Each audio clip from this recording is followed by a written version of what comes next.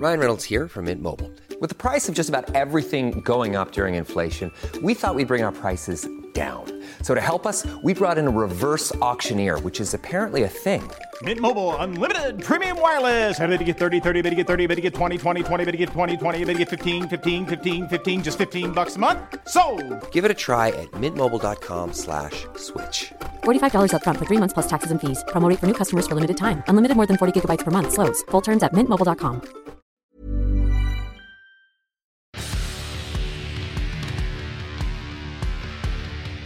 Standing By, the Terry and Ted podcast, is sponsored by the UPS Store Canada. Very excited for this episode, so we have to get right to it. Hi, Ted. How you doing? I'm good, Terry. How are you? Okay, very good. Hey, who's the podcast brought to you by? Who's our title sponsor? Why, it's the UPS Store That's right. Canada. We got stories to tell because as we're recording this episode, we had a very UPS-y kind of day yesterday. We did, as a matter of fact. We visited the UPS store on Don Quixote in Ile-Perrot, and I met the franchisee, Jason Liverman, and Jason's wife, Stacy Friend, and they were quite excited to see us. Yes. We had a nice visit with them. I ate some packing peanuts. Yes, you did. Turns out they're not edible. Don't make for a good snack They while were you're a watching bit the dry. hockey game. Yeah. And we met Grant, the UPS truck driver. That's while right. We were there. Grant was quite excited to meet us. Very exciting. We got the old. I used to listen to you guys when I was on the bus in high school. Hey, old men. Yeah. And we also had a nice lunch with our main supporter and longtime friend, David Drucker, who is the emperor of the UPS Store Canada. He told me yesterday, now over 380 locations. There are so many, he's lost count. Yeah. He said, that sounds about Yeah, right. I think so. Yeah. He also said if you go to the UPS Store website, you can find out how you could become an entrepreneur and an owner of a UPS Store location. They do everything: courier services, packaging services, mailbox rentals, copy services, anything you could possibly need to run a business. Start at the upsstore.ca. A big thank you to the UPS Store Canada for being our title sponsor. Why can't I ever I don't remember know. that? You gap on that every time, eh? Yeah, like profile sponsor. Well, you're pretty old. That's true. Yeah. I was just talking about that with our guest. Our guest is well known if you read Sports Illustrated or you've ever watched TSN or you listen to CJD or TSN or read a newspaper column in the last 20 years. The esteemed Mike Farber has agreed to come and sit with us knuckleheads. Michael, thank you for agreeing to do this. Well, it's great fun because we used to do this many years ago. That's true. Yeah. On a daily basis, Monday to Friday. Before we get started, I would like you to, and this is hard to do, please tell us the 3 greatest sounds in sports. I loved this. You told me this 10 minutes ago in the green room. The greatest sound in sports is the silence in an Olympic stadium, 80,000 people, pin drop, before the gun of the men's 100 meters. I'm doing silence now. Did you hear that? I got that. Yeah. How long does that silence last normally? Probably 8 seconds. And it feels like a minute and a half? Dead quiet. And so many people being that quiet. The second greatest sound is the sound in an arena as the fighters come out for a heavyweight boxing match, as they walk up the aisle and into what was used to be, when I was covering it, smoke-filled arenas. And the noise, the sense of anticipation, you could hear it. And the third greatest sound, to my mind, and can I make this noise? Yes, absolutely. That was the sound of people running to their seats. Not running to their seats, running to their standing location in the Montreal Forum. When they opened the gates, there was standing room right behind the press box. And people, when the gates opened, I believe it was an hour before puck drop, people would sprint to their standing locations, and you could hear the stampede. And it was lovely. Did you have to jockey for position if you had a standing room ticket? Do you remember, Michael? Yeah, you had to find your spot, and Yeah. that's why people sprinted up the stairs at the Forum, Yeah. which, of course, has been gone, a quarter of a century now, more. More, yeah. Wow. In '96, they closed it down. Were there ever fisticuffs, or was there What did you have to do when you peed? Like Yeah. if you went to the was wash? was there decorum as stampedes Yeah, go? I Like, did everyone respect everyone else's space, or? Yeah, well, Chris Nyland was on the ice, so you wouldn't, they could kind of bring him up, and if things got out of hand, yeah. I mean, this is people ran to their spots, and they were regulars. You would recognize them. Right. That's Michael and I were saying, oftentimes, whether you're on a television show or a radio show, oftentimes some of the best conversations are in the green room before you turn the microphones on. And I loved that story you were telling, Michael, and I thought we would share it because it never dawned on me that silence. I don't watch a lot of track and field, but the way you described it, I can see it, picture it in my head. How many Olympic men's 100 meters have you covered live, Mike? That would be 8. Wow. I covered 18 Olympic Games, 10 winters, 8 summers. So not as many as Richard Garneau, I think, did 20 or 21. But Wow. 18, starting with Lake Placid. I missed Moscow in 1980. A lot of people did. Yeah, especially the Canadian athletes. Yeah. And so I became a ring head, as they call people who write about the Olympics. Is there one 100-meter race that stands out for you? Yeah, that would be Seoul, 1988. Ben Johnson. I sneaked out of my seat in the press tribune and walked down right to the rail in the stands, and it was about 85 meters from the start of the race, and I could see Johnson as he turned to look for Carl Lewis and didn't see him, and you could see this peaceful look cross Ben Johnson's face. And then you looked at the time, 9:79. No one had ever run that fast. Wow. And it was thrilling. I mean, this was what the Olympics were. 10 seconds. I mean, it was the most thrilling 10 seconds of my life, no matter what my wife says.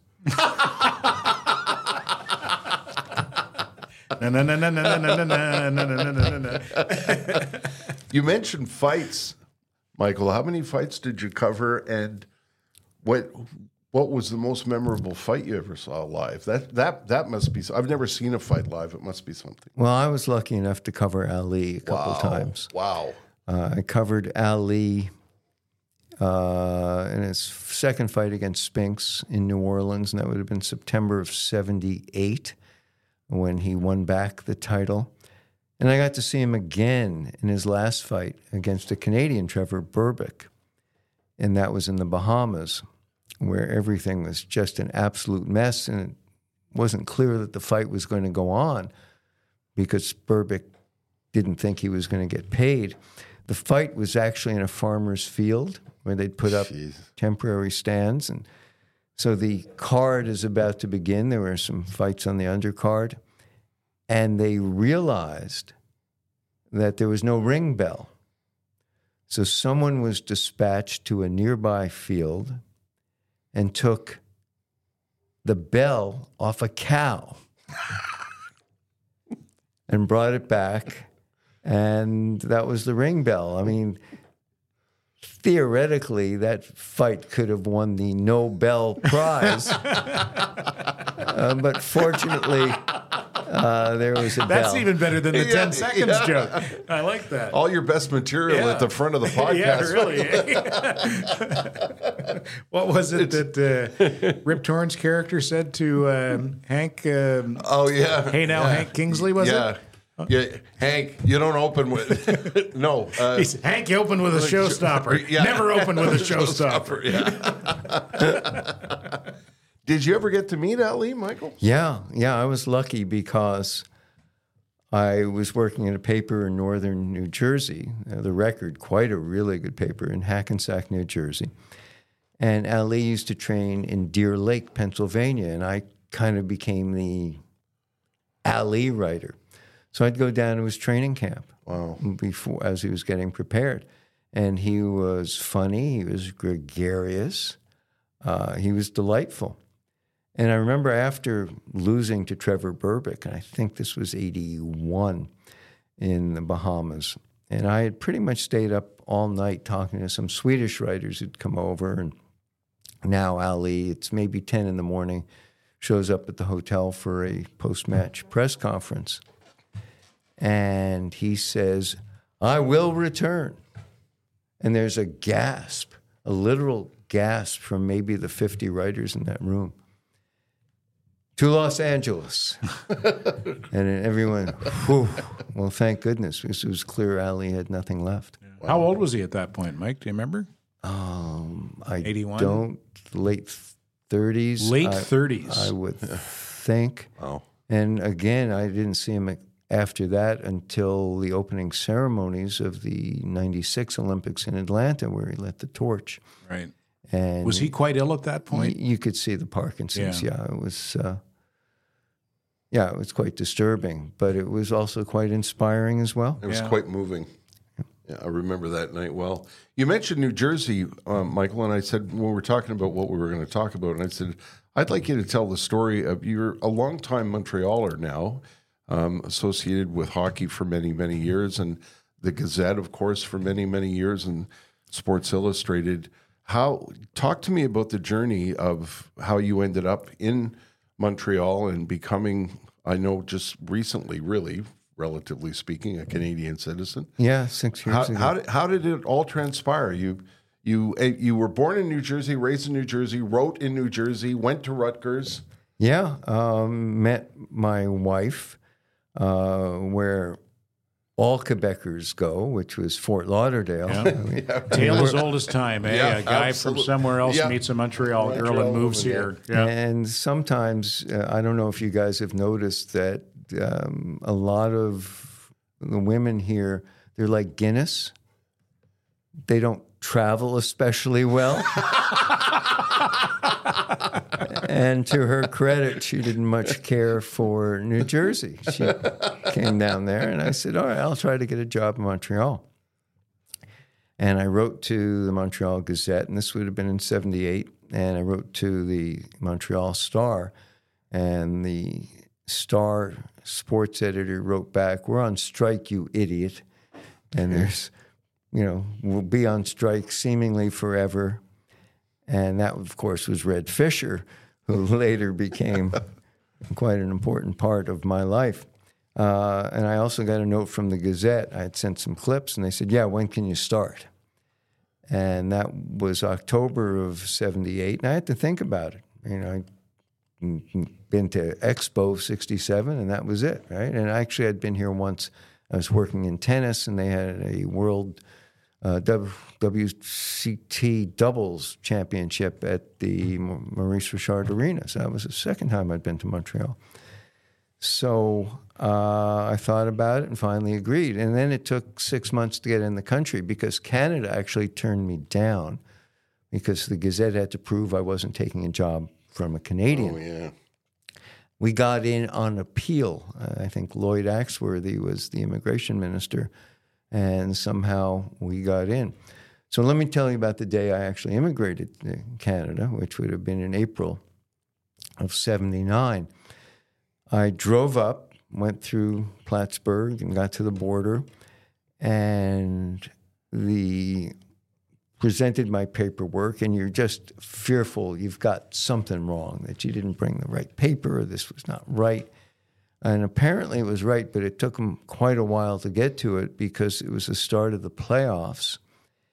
And there was a fight that had gone on, one of these great fights that you would end up tacking the last minute onto the next period because there was just so much mayhem on the ice. So until that was all taken care of, they wouldn't even look at me. So you arrived during the game? During the game. It was in the evening, and it wasn't the Canadiens. 79 playoffs? It wasn't even a Canadiens game? No, it was just, I can't remember who they were. So 45 minutes later, we worked through all this, and I'm in. And what the guy said was, you're going the wrong way. This was an immigration official. Because a year later, there was the referendum, Sovereignty Association. Oh, God, that's right, 1980. And so a Canadian immigration official was telling me, you're making a mistake. Wow. Bienvenue au Canada. Wow. And as it turns out, I didn't make a mistake. I've had a great life here. I've become a Canadian citizen.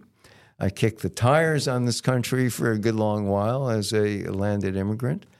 But here I am. It's home. That's quite a story. And it's interesting how hockey sort of intersected your crossing of the border. Was a kind of an indication of things to come, maybe. Well, when I got to the Gazette, I was kind of the baseball guy, or a baseball guy, because I'd covered the Yankees for the Bergen Record in 77 and 78, or parts or most of those seasons. So the Expos, 79, that was a party.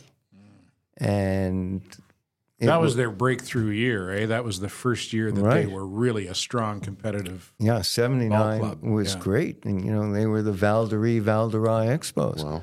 You couldn't have more fun than going to the ballpark here. And it's distant for a lot of people. But this was, at that time, a baseball town. 79 was the last Stanley Cup championship for a while here. At the end of their run of 4 straight. The too many men game against Boston, and then the final against the Rangers. Well, then it was the Expos time. And that was the summer that Rusty Staub came back to 60,000 people at the Olympic Stadium. It was a great time to write about baseball. So while I did some hockey, I was writing a lot about baseball too. Did you always want to be a writer, Michael? I can't wire a house. I have very few skills, Terry. I mean, it's embarrassing to say. It was about storytelling. Yeah. I mean, if you grow up fascinated by stories, by reading, writing is the end product of that. And so at university, I did study journalism, but I had other interests. And a friend of mine, I think the greatest compliment I've ever received was from a friend of mine who said, "You are the poster boy for a liberal arts education." That, you've taken all these things and kind of synthesized it, and you're able to write about it or redirect it in other things. So we talk about specialization, and we see that in all kinds of fields. He says, but you kind of were the last liberal arts guy who said, gee, this is worthwhile, and you can take it into other places. Wow. Have you written a lot about things outside of sports, Mike? The unfortunate city column at the Montreal Gazette. Unfortunate? It was. It was. And it was 95% my fault and 5% of the Gazette's fault, because my French was really poor at the time. I'd studied German in school, and whatever French I'd picked up was on the fly here. And so I'm trying to do a city column in a city where I don't really speak the language very well. And my heart wasn't in it. And I had to do it 5 days a week. I mean, you guys, which was insane. That's where the 5% comes from. I mean, it just couldn't be done. It couldn't be done well. Maybe I did some good columns in that 3.5-year period. I did it to prove to myself I could. I finished in February of 88, having proved to myself I couldn't. And was that your decision? Did you go to them and say, I've had enough of this? Yeah, I don't remember quite how it came down, but the Olympics were in Calgary and they wanted me to cover it, and that seemed like a perfect time. And the beauty of that was I had a renewed interest and love for sports, having almost none of it for a 3.5-year period. So stepping away from it was made good. you miss it. Yeah. Yeah. And it was great for me, Terry, just not to have done it. And it renewed appreciation for what I have. I mean, the problem with writing a city column is life is unscheduled. Yeah. Sports is scheduled. Yeah. You didn't know what to write. Well, the Expos are playing, the Canadians are playing, or this is happening. Every day I had to kind of, rush around or stir the pot and see what came up to do a city column. That's why I consider it unfortunate. In the early days, it sounds like you were quite young when you were covering the Yankees and spending time watching Ali train. Did you have moments back then of, holy shit, I'm covering the Yankees? I mean, that's a pretty big deal for a young man, is it not? No, I had the feeling is, oh my God, I'm getting my brains beat in by better reporters. Okay. And in New York, that Yeah. was true. I just, oh God, I hope I didn't miss something. And I did. There was a shortstop named Fred Stanley, played for the Expos for a while. His nickname was Chicken. I can't remember why his nickname was Chicken, but it was. An unfortunate nickname. I think his ankles reminded his skinny ankles. I don't quite remember. Chicken feet. But I knew Fred from, I wouldn't. I got not friendly with him, but I developed a relationship with him, and we worked out a deal. And this is terrible to say, that he would tip me to stuff, but on off days, I would write stories about what a valuable backup shortstop he is, which kind of worked the first time. But then there was another off day a few weeks later, and I wrote what amounted to the same story. And the desk says, why are you writing another story about this guy? I said, oh, I don't know. He's a very valuable shortstop. You need second-tier shortstops if you're going to win the World Series. But he was the guy that I used to kind of keep me in the loop because there was a lot of stuff going on. Reggie Jackson, of course, played for those teams. And one day Reggie called me over and said he had read something that I'd written and he didn't like it. He said, I thought you were smart. I said, what do you mean? And it involved Ken Holtzman, who was a left-handed pitcher and quite a good one in his day, who Billy Martin absolutely hated, despised him, and essentially buried him and didn't start him for 21 days. And then threw him into a game, and predictably Holtzman was knocked out in the third inning or whatever. And I, being the inveterate, smart guy, wise Alec, I wrote something like, Holtzman's obviously not good on 21 days rest, ha, ha, ha. And Reggie said, well, you know the situation. Why would you make a cheap joke at Holtzman's expense? And he says, be smarter. And I said, yeah, you're right. So I've tried to be fair and haven't always been probably, but, it was Reggie Jackson who taught me that life lesson. Wow. Was that, would you say it was a pretty good university to be surrounded by legendary New York reporters? Yeah. I learned a lot. I bet. And, probably failed most of the exams, but got here. And I was lucky to get here because I had some experience under my belt. And I, working with Red Fisher was great because it gave me an entree. Because, like chicks, I'm with the band. Well, I'm with Red. Yeah. So, that would help. And Gordie Howe came back to the National Hockey League with the Hartford Whalers. And I went down to do a feature on him. I didn't know Gordie. This would have been in the winter of 1979-80. I didn't know Gordie. I'd never met him. But it was okay because I was working for Red Fisher and his paper. You remember Pilgrim Airlines? No, that short-lived airline. No reason to, Yeah, but okay. it flew out of Hartfield Hartford, Springfield, and at the time, NHL teams flew commercially.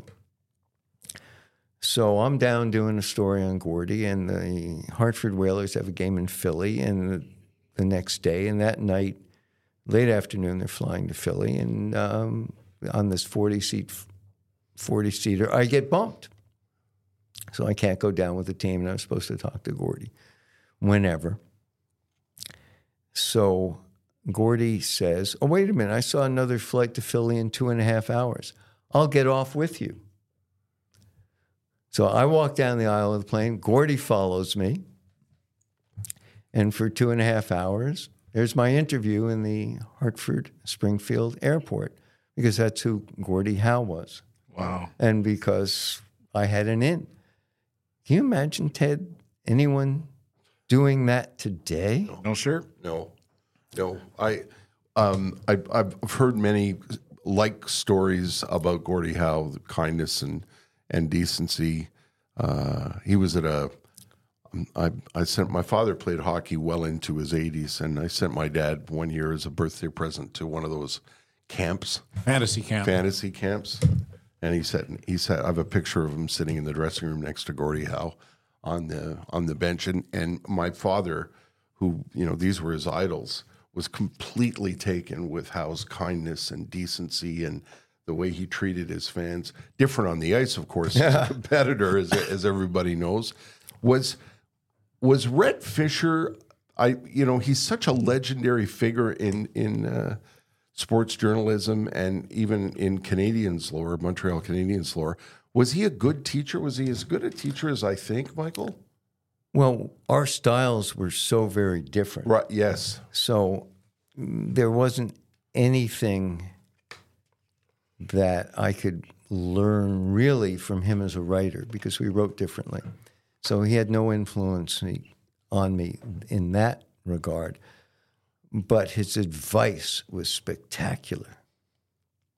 He always knew the right thing to say and would push me in the right directions. So when you're a newspaper columnist, you develop a voice, but it takes a while. And you take from various influences, and then you synthesize it. And one day you realize it's your own voice. And he allowed me to explore that without influencing the way I went about writing. And everyone does it a little bit differently. So that's where Red figured in my life. Did you have influences? Oh, yeah. Columnists or reporters? Oh, sure. Starting with Robert Lipsyte and going back to Muhammad Ali. Robert Lipsyte at the New York Times, who lived in Bergen County and was quite helpful and would just drop me a note once in a while of encouragement. And even later on, a man who became my colleague, Lee Montville, who opened my eyes to the whole notion of creativity and breaking out of the box once in a while. He was certainly very important to me. There are other writers like Bill Knack, William Knack, who again became a colleague at Sports Illustrated. Yeah, so I've learned a lot from a lot of people. From competing writers as well? Oh, yeah. Yeah. I mean, you're always looking for something. You guys, I mean, you've taken things from other broadcasters absolutely. And saying, okay, I love the way this guy does that beat.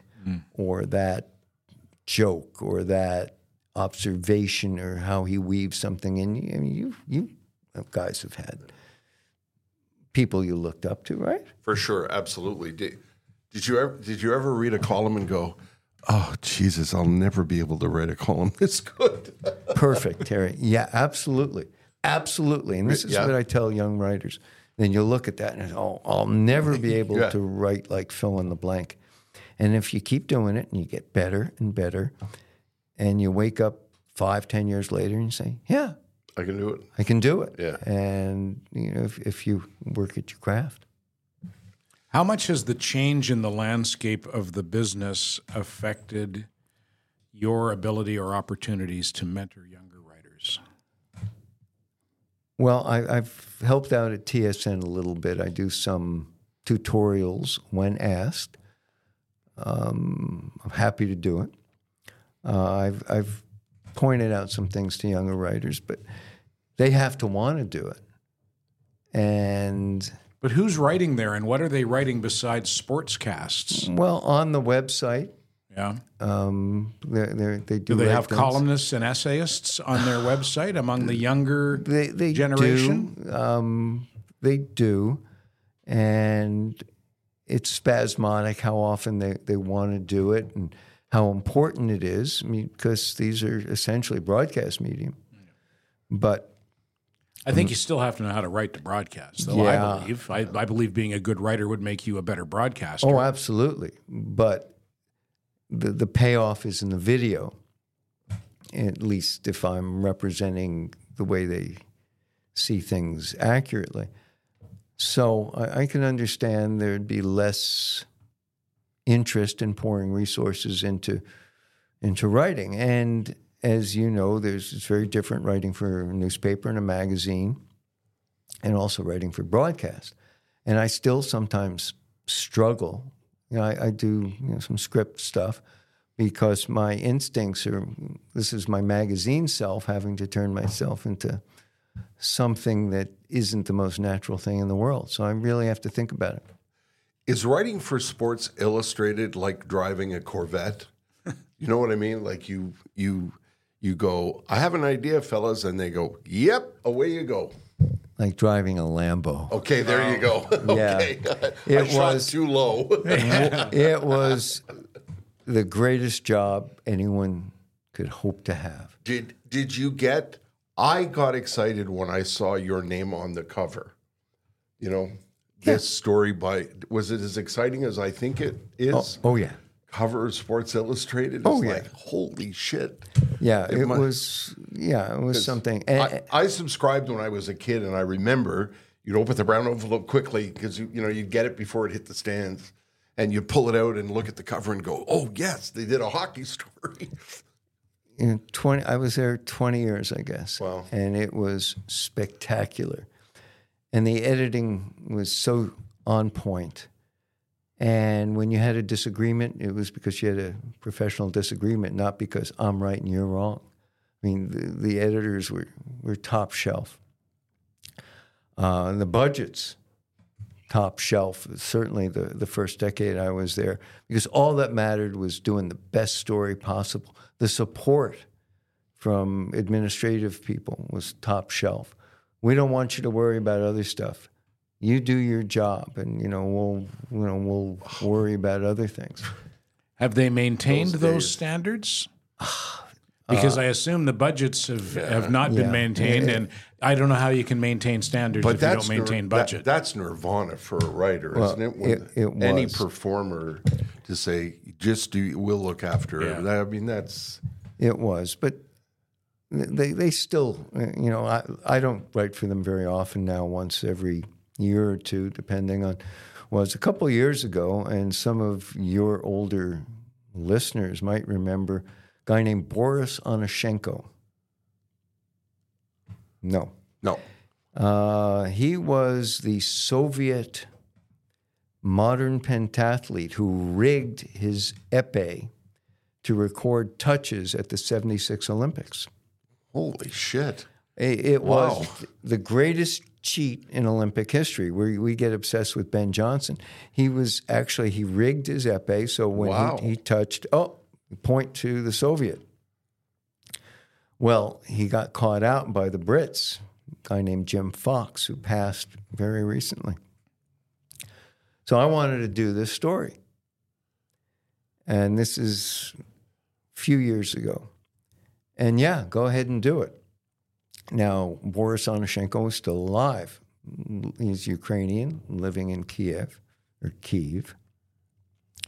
My daughter, who speaks Russian and in the past year or so decamped from Moscow, where she worked as a journalist, got him on the phone, where he spent 45 seconds with her telling he wouldn't talk, but said enough that I used that in the piece.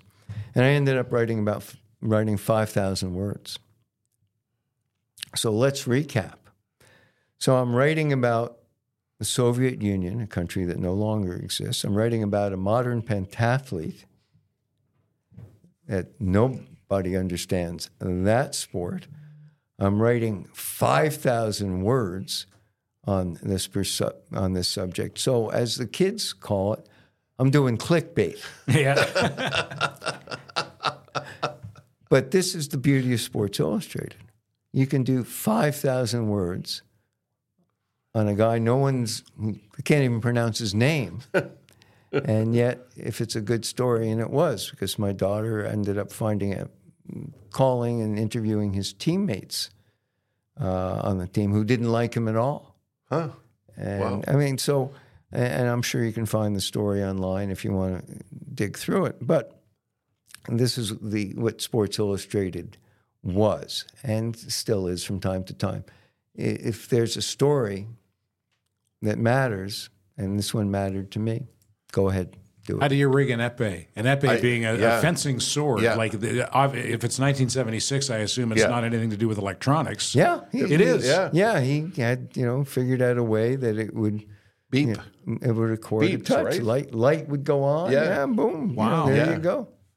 I suppose they did have electricity in 1976, didn't they? In the Soviet Union? So. Maybe not. Intermittently. Do you have a favorite story? Does one stand out from Sports Illustrated, Michael, where you got the magazine, you thought, oh boy, yep. One that will resonate with your listeners was in 2014, I did something on the too many men penalty from 79. Yeah. And spoke to many of the Canadians, spoke to many of the Bruins, talked to Don Cherry, among others. And it was a layered piece because I see a lot of similarities between Boston, a city that I've spent a fair bit of time in, and Montreal. I mean, there's both a religious element to both cities. I mean, we have a big cross on the mountain, and they have their whole Calvinist history. The drivers are very similar. Neither use directional signals. They're both older cities. So, I mean, there's a lot there. So I see these kind of as sister cities. And the way the piece evolved structurally, you could do it quite easily as the time and weave the story through that and how that all worked together. And what I remember is, of course, Jean Rattel taking a penalty. And Cherry tells me, he said, that was the first time I had a really bad feeling because Jean Rattel was a priest. And I think it was a hold or a hook on Gainey. And if they're calling Jean Rattel, who might have had 2 penalties all year, that's not good. And this was in the second period. So, of course, the too many men penalty at the end when, the rink looked like the Carry at rush hour.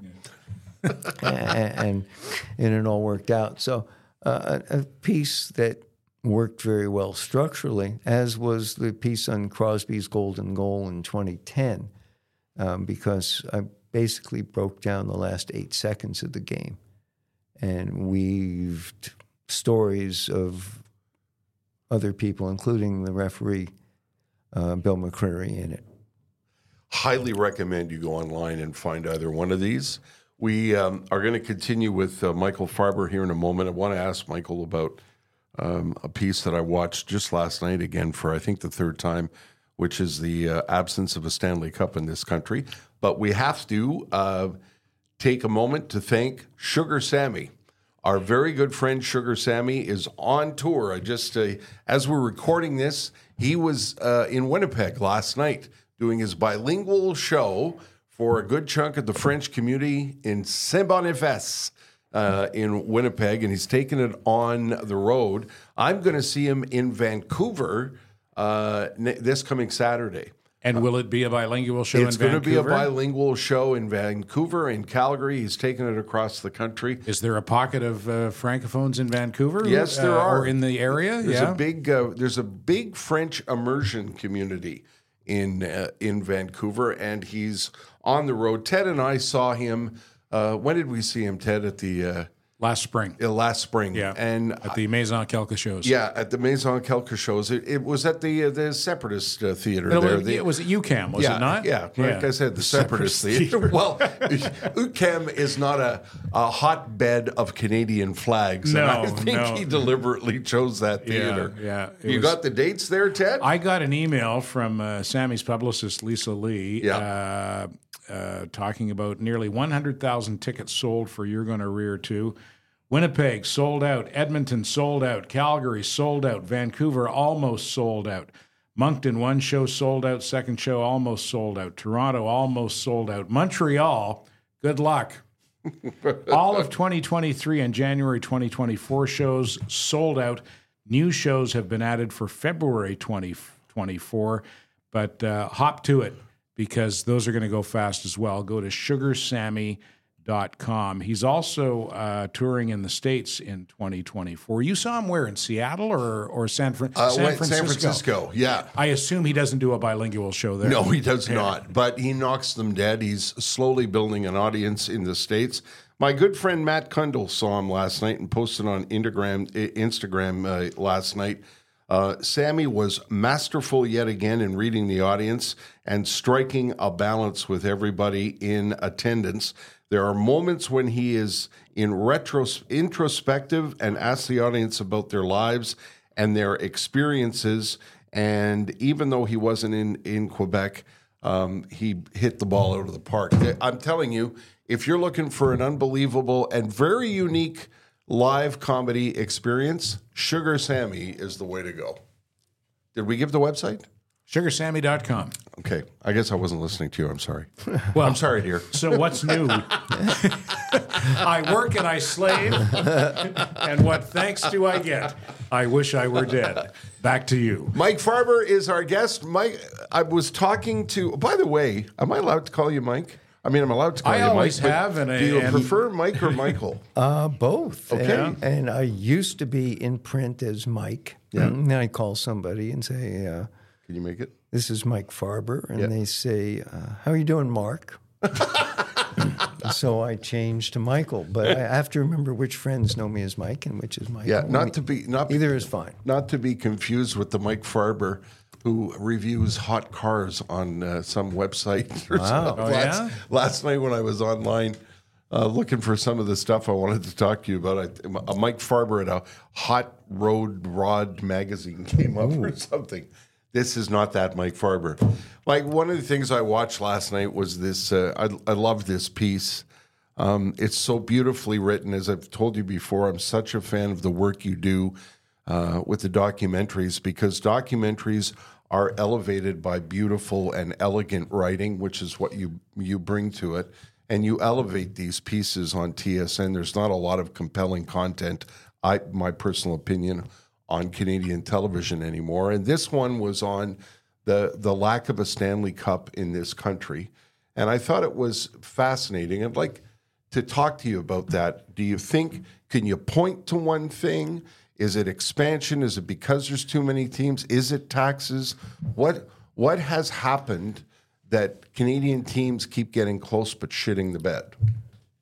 Well, they've gotten really close, and we have to keep that in mind, Yeah. including Montreal in the bubble year, which was if Toronto hadn't furballed that first round series, and we would have never been talking about the Canadians. Well, I mean, come on. 3-1 lead. Yeah. I mean, Carey Price was great, but please, Yeah. I mean, Toronto, that Poor was Leafs. ridiculous. But it's... Well, you sounded like a real Montrealer there, Mike. Yeah. you know, it's funny because I have no problem with the Leafs. Oof. However, the Blue Jays bother me no end. Really? Interesting. Because they voted for contraction. That's right. To get rid of the Expos. That's right. So, Yeah. we carry a grudge here. Yeah, a lot Je of me Montreal fans. souviens, Yeah, right? Montreal baseball fans, don't forget that. No, we don't. So, Sorry, I've taken you off topic there. no, that's fine. I love going off topic. But I think a lot of it is just circumstance, that if Edmonton had managed to win a Game 7 in Carolina in 2006, if Martin Gélina's goal in Game 6 in Calgary had counted, and I think it crossed the line and we had better replay now, we wouldn't be having these discussions. So to a degree, I think maybe people don't want to play in Canada because of the spotlight and the scrutiny. But for the most part, I look at individual teams and management decisions. So I'll ask you, Terry, as a Vancouverite of recent vintage, what does Vancouver have to do, or the Canucks have to do with the Ottawa Senators? How are they related? And how the Maple Leafs related to the Winnipeg Jets? Yeah. We still have the Queen on the 20. Yeah. But, by the way, when you are over 65, you don't have to take a citizenship test. Oh, I didn't know that. Oh. And I want to tell people that I would rush in and get it, but I was very prepared to take it because I always said, yeah, I know who that woman is on the 20. It's Celine Dion. So, By the way, when do we get Buddy on the 20? When's he coming? King Charles III. It's on the way. Gene Wilder's on the 5. Yeah. anyway, I think it's more circumstance and poor management than anything else. I also don't, and pardon me, Tara, for interrupting. I've always, or I have never been a part of that crowd who says, okay, well, if your team's out, you have to hope for whatever Canadian team is still in there. I'm not on board with that at all. Neither am Go I. tell a Calgary fan that they got to cheer for the Oilers because Edmonton's still in there. No. Well, look at Pittsburgh. Sidney Crosby, the most prominent Canadian player of the last 15 years. Why wouldn't you root for him? 100%. Just because he happens to be wearing black and gold. Yeah, I mean, you look at certain teams. New Jersey at a certain point had a high percentage of Americans. Okay, but other teams were 75% Canadian. Why wouldn't they be your team? And I don't even think of it that way. I find that if there are two teams playing and I don't have an emotional stake in either, I will intuitively support or cheer for one team or the other. Yeah. I don't base it on anything other than intuition. At some point during the game, I'll find myself rooting for one team or the other. When I moved to Calgary, I was going to be on the radio in Calgary, and I thought part of my job on the radio in Calgary is to become a Calgarian. And one of the things the station did was they bought me a Flames. I got a cowboy hat, I got a Flames sweater, and they wanted me to go to a game. And I thought, I'm gonna jump on board, and I'm gonna become and I couldn't do it. I just couldn't do it. I don't know if I bleed. I don't think I bleed red, white, and blue, but it's the same thing in Calgary or in Vancouver. Watching a game there is boring as shit. The team is boring as shit. The fans are boring as shit. The Aquilinis don't know what they're doing. How could I even begin to consider cheering for anybody but the Canadians? Well, when I moved here, I had to get an immersive course in Montreal. And what I did was go to the morgue, the newspaper library, and read stories. And many written brilliantly by Ted Blackman. And that's how I learned. And what's all this about? I mean, I could draw Montreal in stick figures, but I needed to flesh this out because I couldn't be this outsider. Now, I'm not sure I could ever be an insider.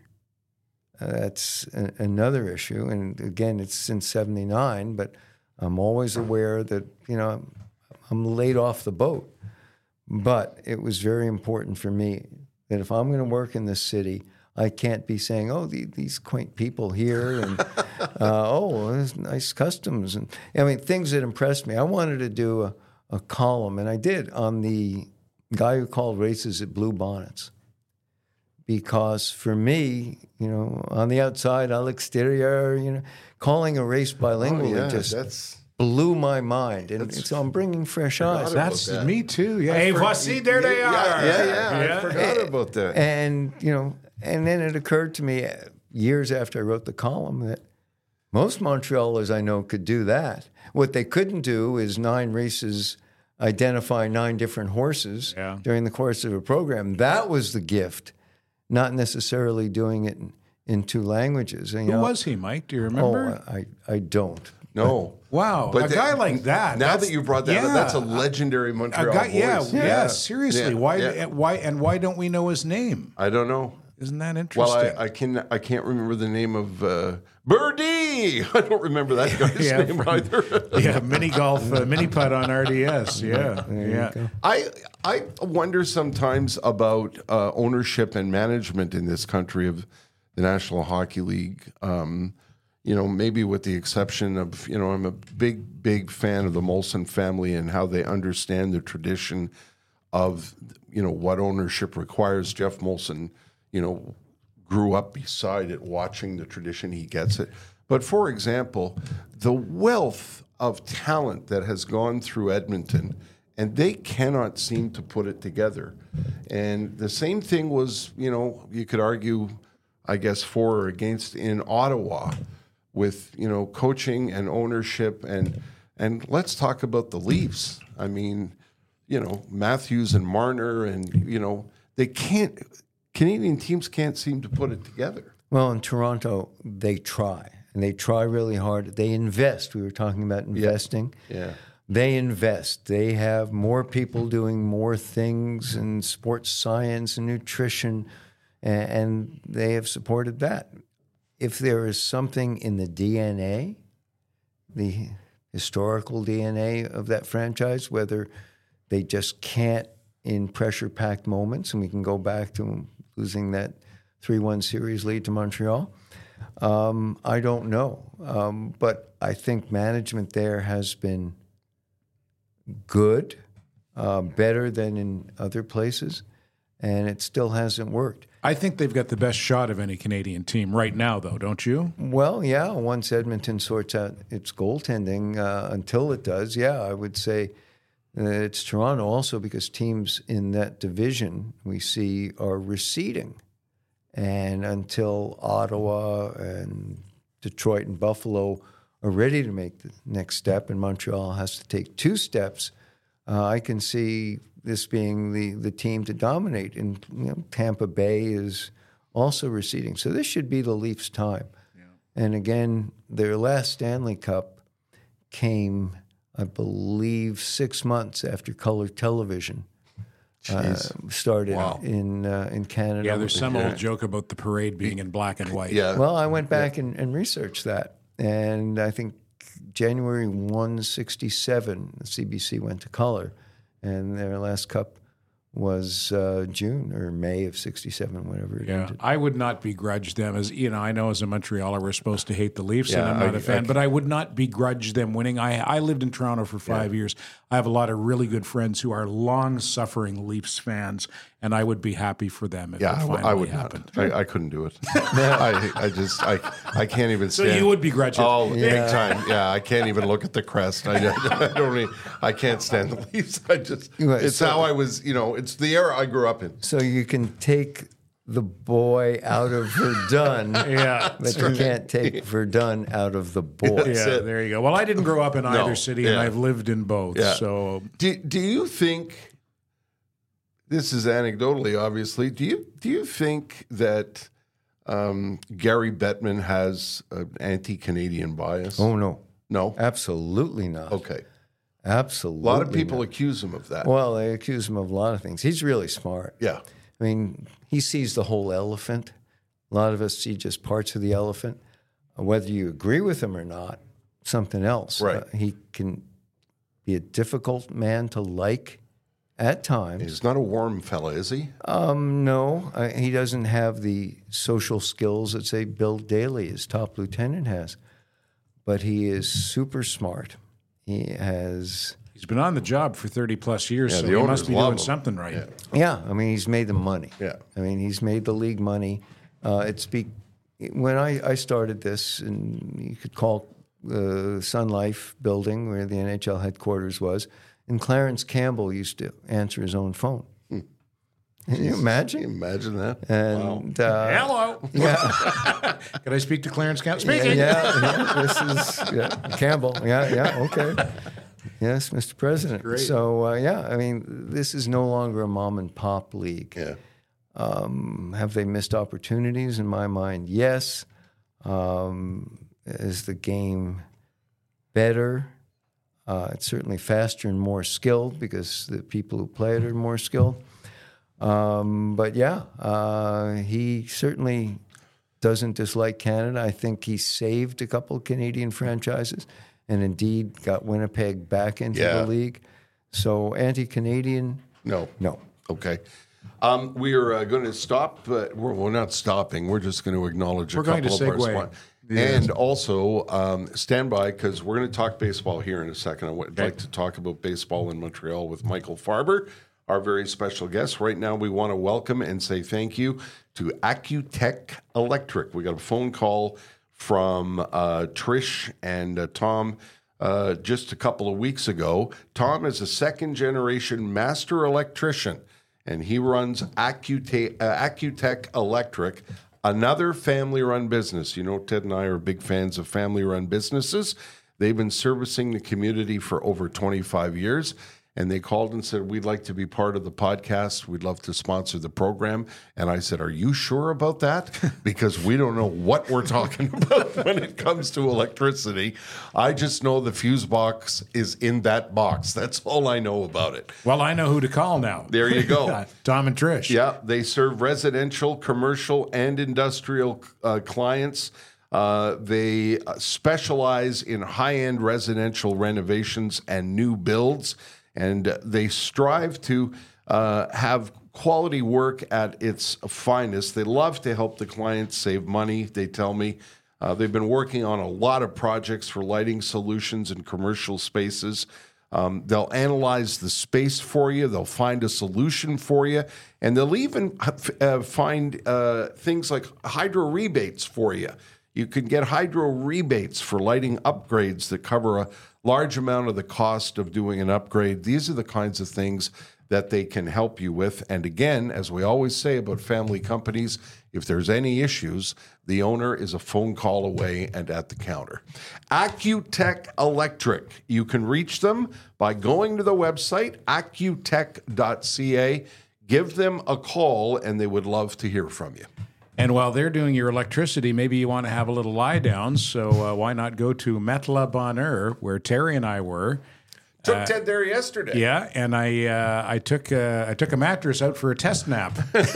You did. Actually, it wasn't the mattress I was taking out for the test nap. What was it? What did I buy? It was a duvet. A duvet, That's yes. right. You bought a duvet, and you even got tucked in by Kevin. I did, yeah. Yes. He said, lie right down there. Yeah. And he put the duvet on, and I thought, well, that's very nice. And now you see what I'm saying about the way the stores are designed and how nice What the a staff beautiful is. store Yes. that is. I mean, I can understand going into a new car showroom and going, wow, look at that. But I was doing that at the bed store yesterday. Wow, look at that bed. That's really nice. And he asked you a lot of questions, Yeah. like I said, right? Greeted us with a big smile and asked you some pertinent questions about, how much you sweat and stuff like that. Well, that is pertinent. Well, that was the whole issue. Yeah. I had a duvet or a comforter, I don't know what it was before, and I was schwitzing like crazy. And I would wake up every night in the middle of the night soaked in sweat, and this was not comfortable. I don't want to sleep like this. Yeah, and Kevin said it's time to upgrade your bedding, Ted. And I did. Yes. Yeah. So thank you, Kevin, for setting me up with that. I'm telling you, you spend, a third of your life asleep? Yep. You better be comfortable while you're doing that. And have you ever met anybody who's more knowledgeable about everything sleep I know. than Kevin? And a hockey prospect, too. Yeah, he apparently, was. At one He was time, an early eh? hockey prospect. Yeah. This is what I've loved about Matelas Bonheur for years. Quebec-run company. They deal with Quebec suppliers, Canadian suppliers. They're really, really proud of how dedicated they are to a good night's sleep. And you can find them at matelasbonheur.ca. 17 stores in and around the greater Montreal area. And the store we're talking about was the very first location that they opened all those years ago on Gouin Boulevard in Saint-Geneviève. Go to La Roulotte, have a couple of hot dogs, and then go over and have a nap. Have a nap. Yeah. There you go. Did they give us a code? She was going to. Oh, that's right. Thank you very much. Yes. Yeah, there's a promo code. What you do if you go into Matelas Bonheur, they give tell them that you were listening to the podcast and you want your discount. And I'm going to tell you what that discount is right now. As soon as he finds it on his phone. Any second now. Yeah. Stand by for the discount. Yeah. Here we go. Yes, it's it's Terry and Ted. You'll get 10% off, 5% off promo items, and 10% off regularly priced items. Just say Terry and Ted promo code. Or you could type that in online too, by the way. Is this not the slickest podcast Isn't you've it, ever though? appeared on, Yeah, Mike? it's remarkable. Like butter. watching pros like you work, and you're dropping in some Yiddish. Yeah. Schwitzing. I was schwitzing. Always such a schwitz I had. Just like being at NBC. Eh? Yeah, that's funny. Before we talk about baseball, I want to go back to Gordie Howe, because if I don't tell this story, I will leave the studio and regret it.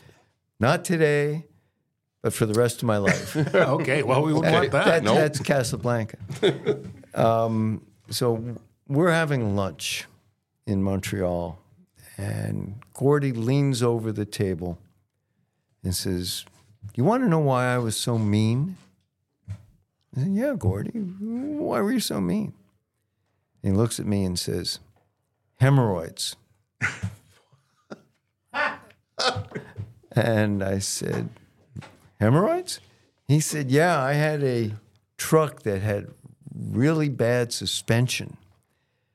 And by the time I got to the rink, I was in a really bad mood."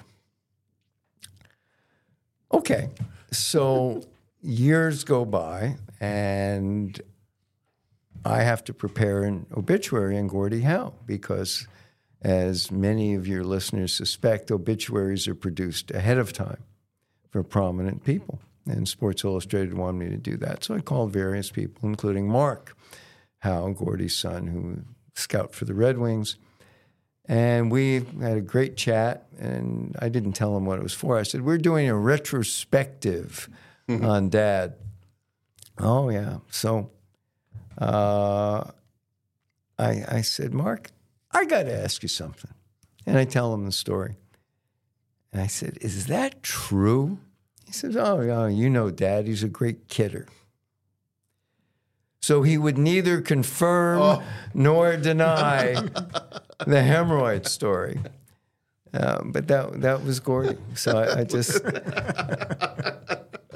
So never got into the obit, I guess, eh? No, it did not. I could it. not confirm it. But it was just Gordie, and I just needed to Do you tell reflect? that story. I guess it's because of where I'm at in my lifetime. I often think of how lucky we are to having lived in that era.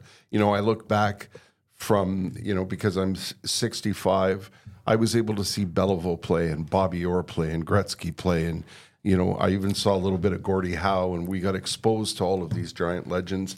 Do you ever reflect about that, Michael, and think about having lunch with Gordie Howe? I mean, you say that sort of matter-of-factly, but that's really quite something. Well, every day. Yeah. Okay. Every day, Terry. Yeah. And I think about what I've been able to see because of my work. Yeah.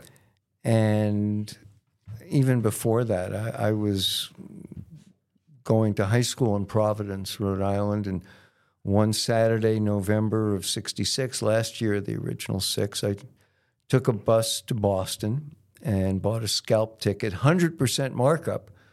I paid $5 for a $250 ticket, end arena at the Garden, upstairs, and watched Bobby Orr. And the greatest thing you will ever see in your life in sports occurs when you're 15. And I would have been 15, because you still have a degree of innocence, a degree of enthusiasm that can't be replicated later on. You don't have enough life experiences. And I sat there with my mouth open for 2.5 hours. So it's still the greatest thing I've ever seen in a rink, is watching Bobby Orr as a rookie in the original 6. And I've been so lucky. I saw a championship game in '64 with Russell against Chamberlain in the Celtics and the San Francisco Warriors. And I got to cover Bucky Dent. And because I'm not going to curse in a podcast. I will. Bucky fucking Dent. Yeah, well, thank you for picking up the gauntlet.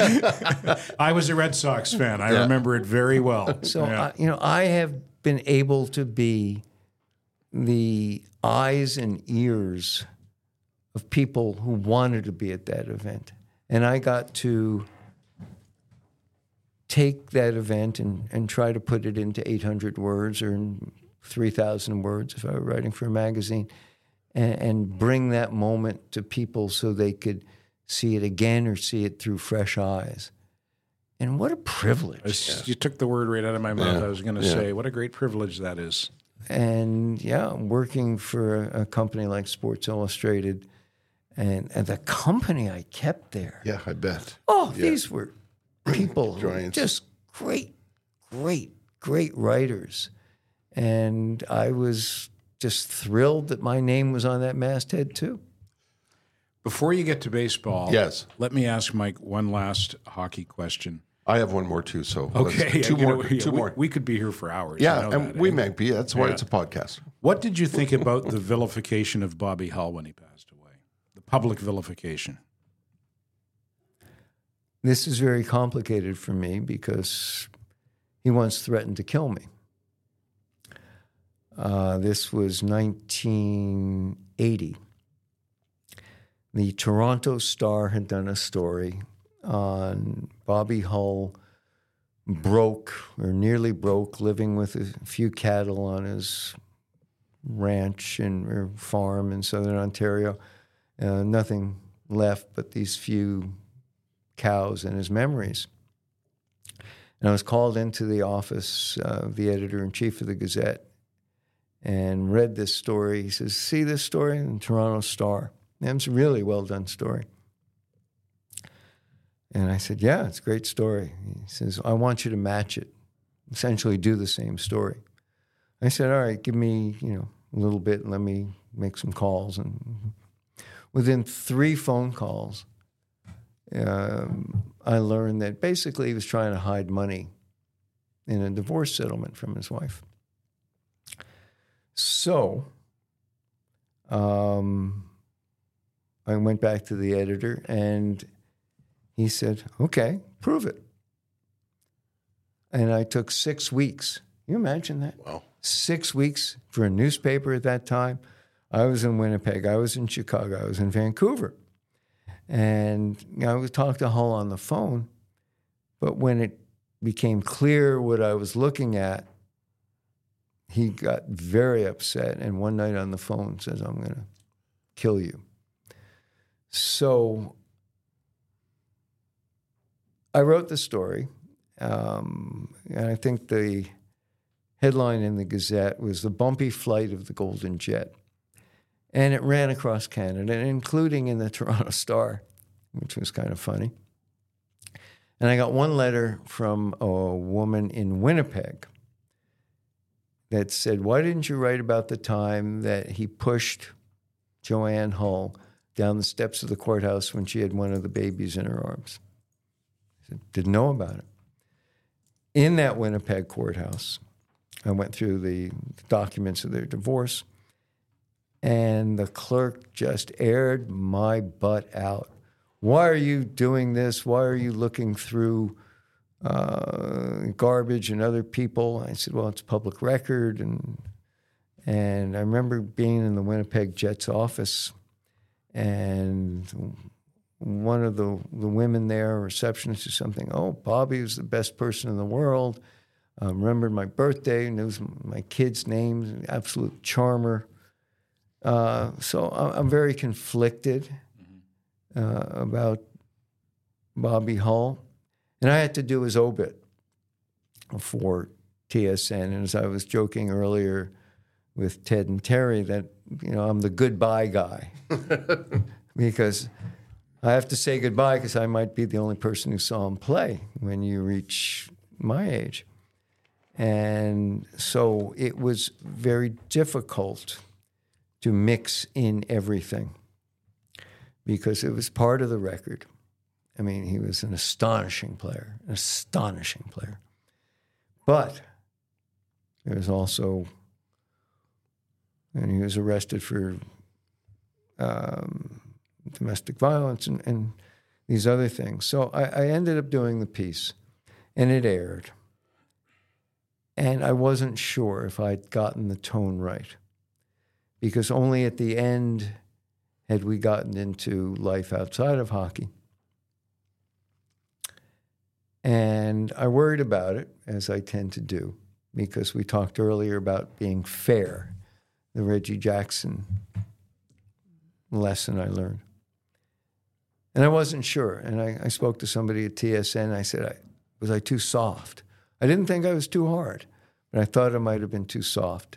And this person said, no, I think you struck the right balance. You got it on record. It wasn't the lead, because why do we care about Bobby Hull at all? Not because of what had gone on there. We got one because he was one of the most impactful players of his era and one of the best. So that's the best answer I can give you, Tim. Well, it's a fair and honest one, and that's what I was looking for.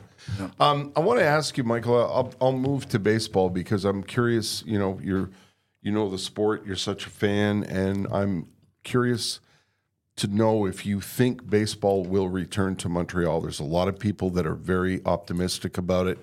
Some deep-pocketed people who are active in bidding to get it back. No? But there's no prospect of the return of the Expos or whoever they would be without a brand new stadium, which is cost prohibitive.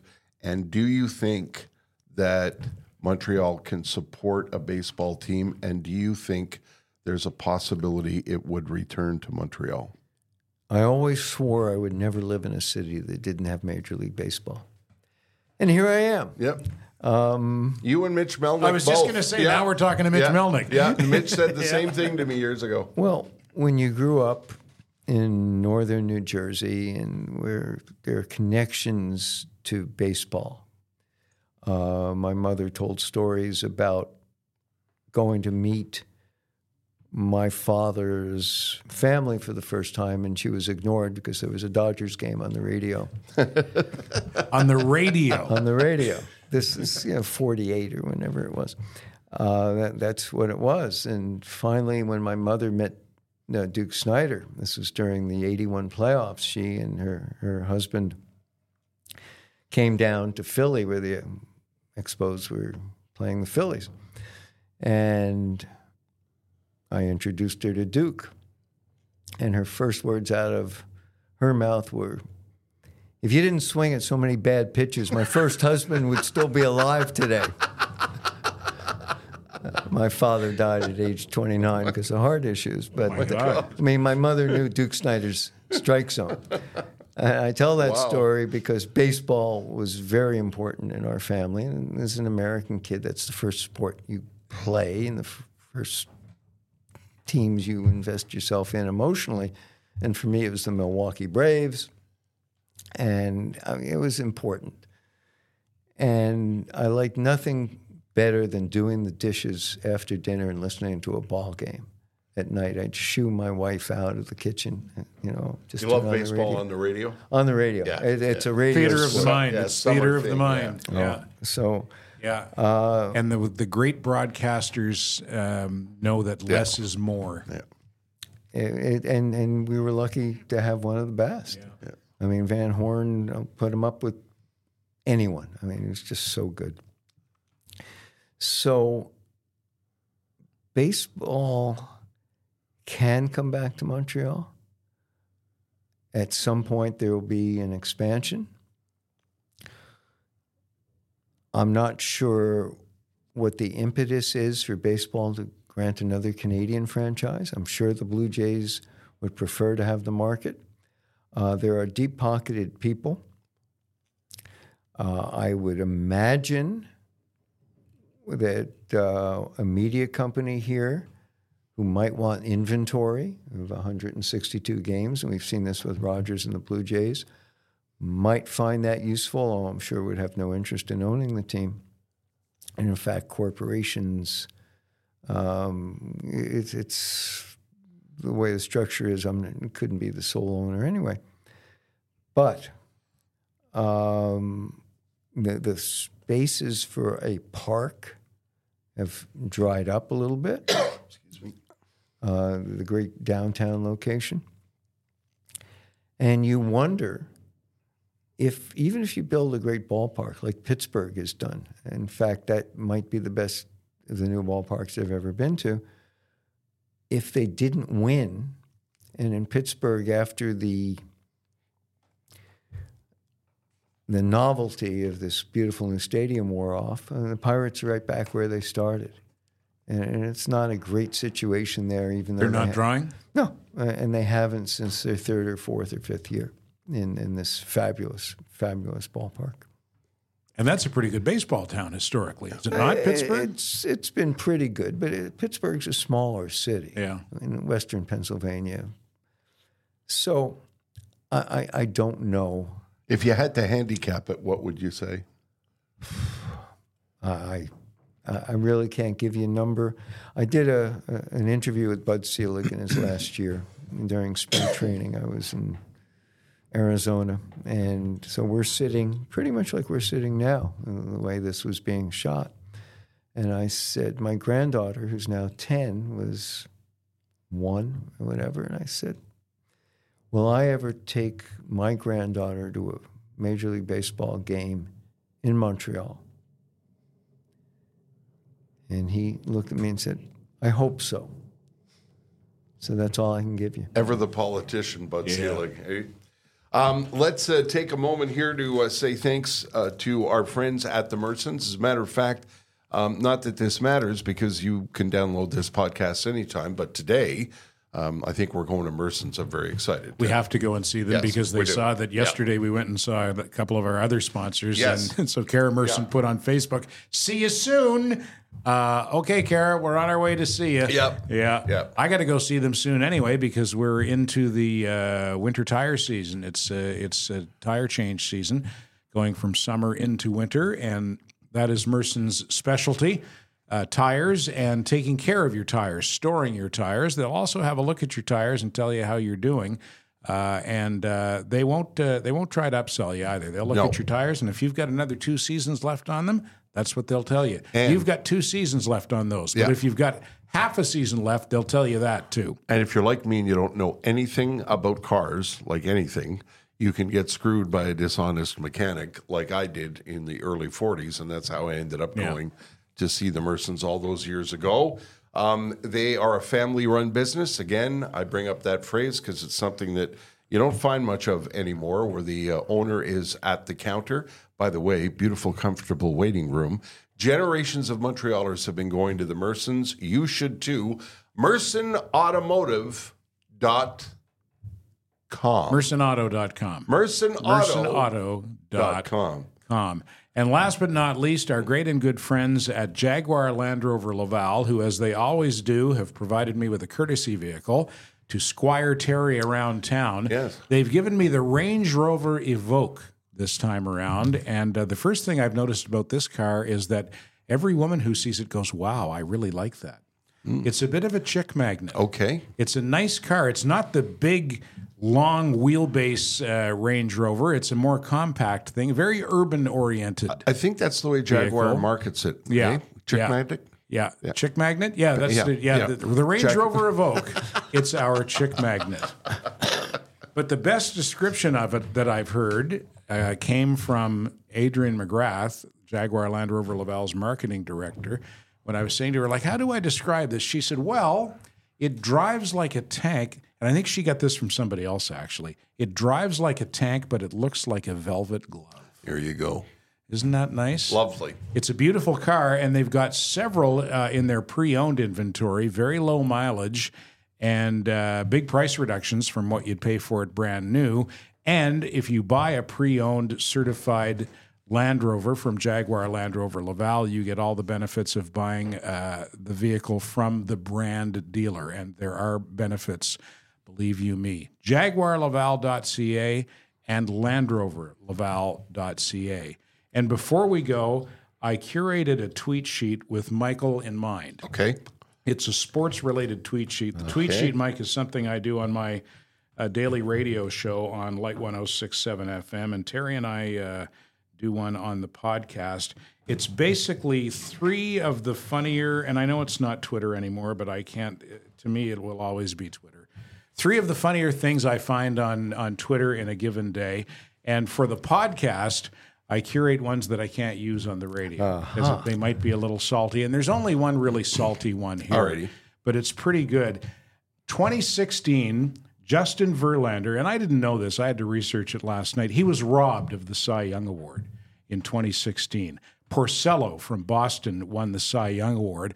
I think Verlander had several more first-place votes, but 2 writers left him completely off their ballot. And so Kate Upton, is she still his main indeed. squeeze? Yeah. Supermodel Kate Upton put on Twitter at the time, November 16th, 2016.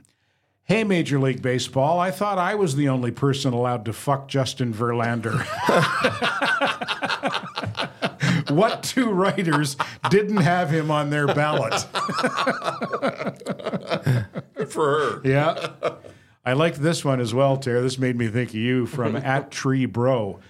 Why can't I find out anything about this superb owl? #Super Bowl. That's so dumb. You going to watch the superb owl tonight? The what? And this one from @Jesse Case. If baseball really wanted to get exciting, they'd let a celebrity throw out the last pitch. Bases loaded, here's Danny DeVito. DeVito gets the sign, kicks and deals, and there's a drive.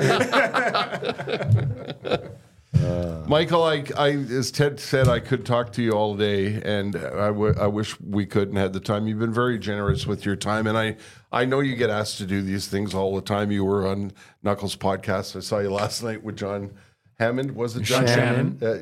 Shannon and Dave Hodge, and I'm glad you agreed to sit with us Knuckleheads. And Well, we have a history, right? Yeah. Well, you know what? It was one. It's going to sound like I'm blowing smoke up your ass, and I guess I am a little bit. But it was one of the great joys for me when I was chosen to follow George Balkan. You don't replace George Balkan. You follow George Balkan and do your best to keep your head above water. You were our sports columnist at 7:55. I know everybody looked forward to it. I got great feedback, and I loved talking to you because you always brought, your eloquence and your understanding, and you were able to make people even who didn't like sports understand the story of the day, and that was a great joy for both me and Ted at CJAD. So it was a great pleasure to have you on. Well, thanks for the invitation. Appreciate it. Standing by, the Terry and Ted podcast has been brought to you by the UPS Store Canada. The UPS Store near you is locally owned and operated by a member of your small business community. Get ahead of postage rate increases this year with Stamps.com. It's like your own personal post office. Sign up with promo code PROGRAM for a 4-week trial plus free postage and a free digital scale. No long-term commitments or contracts. That's Stamps.com, code PROGRAM.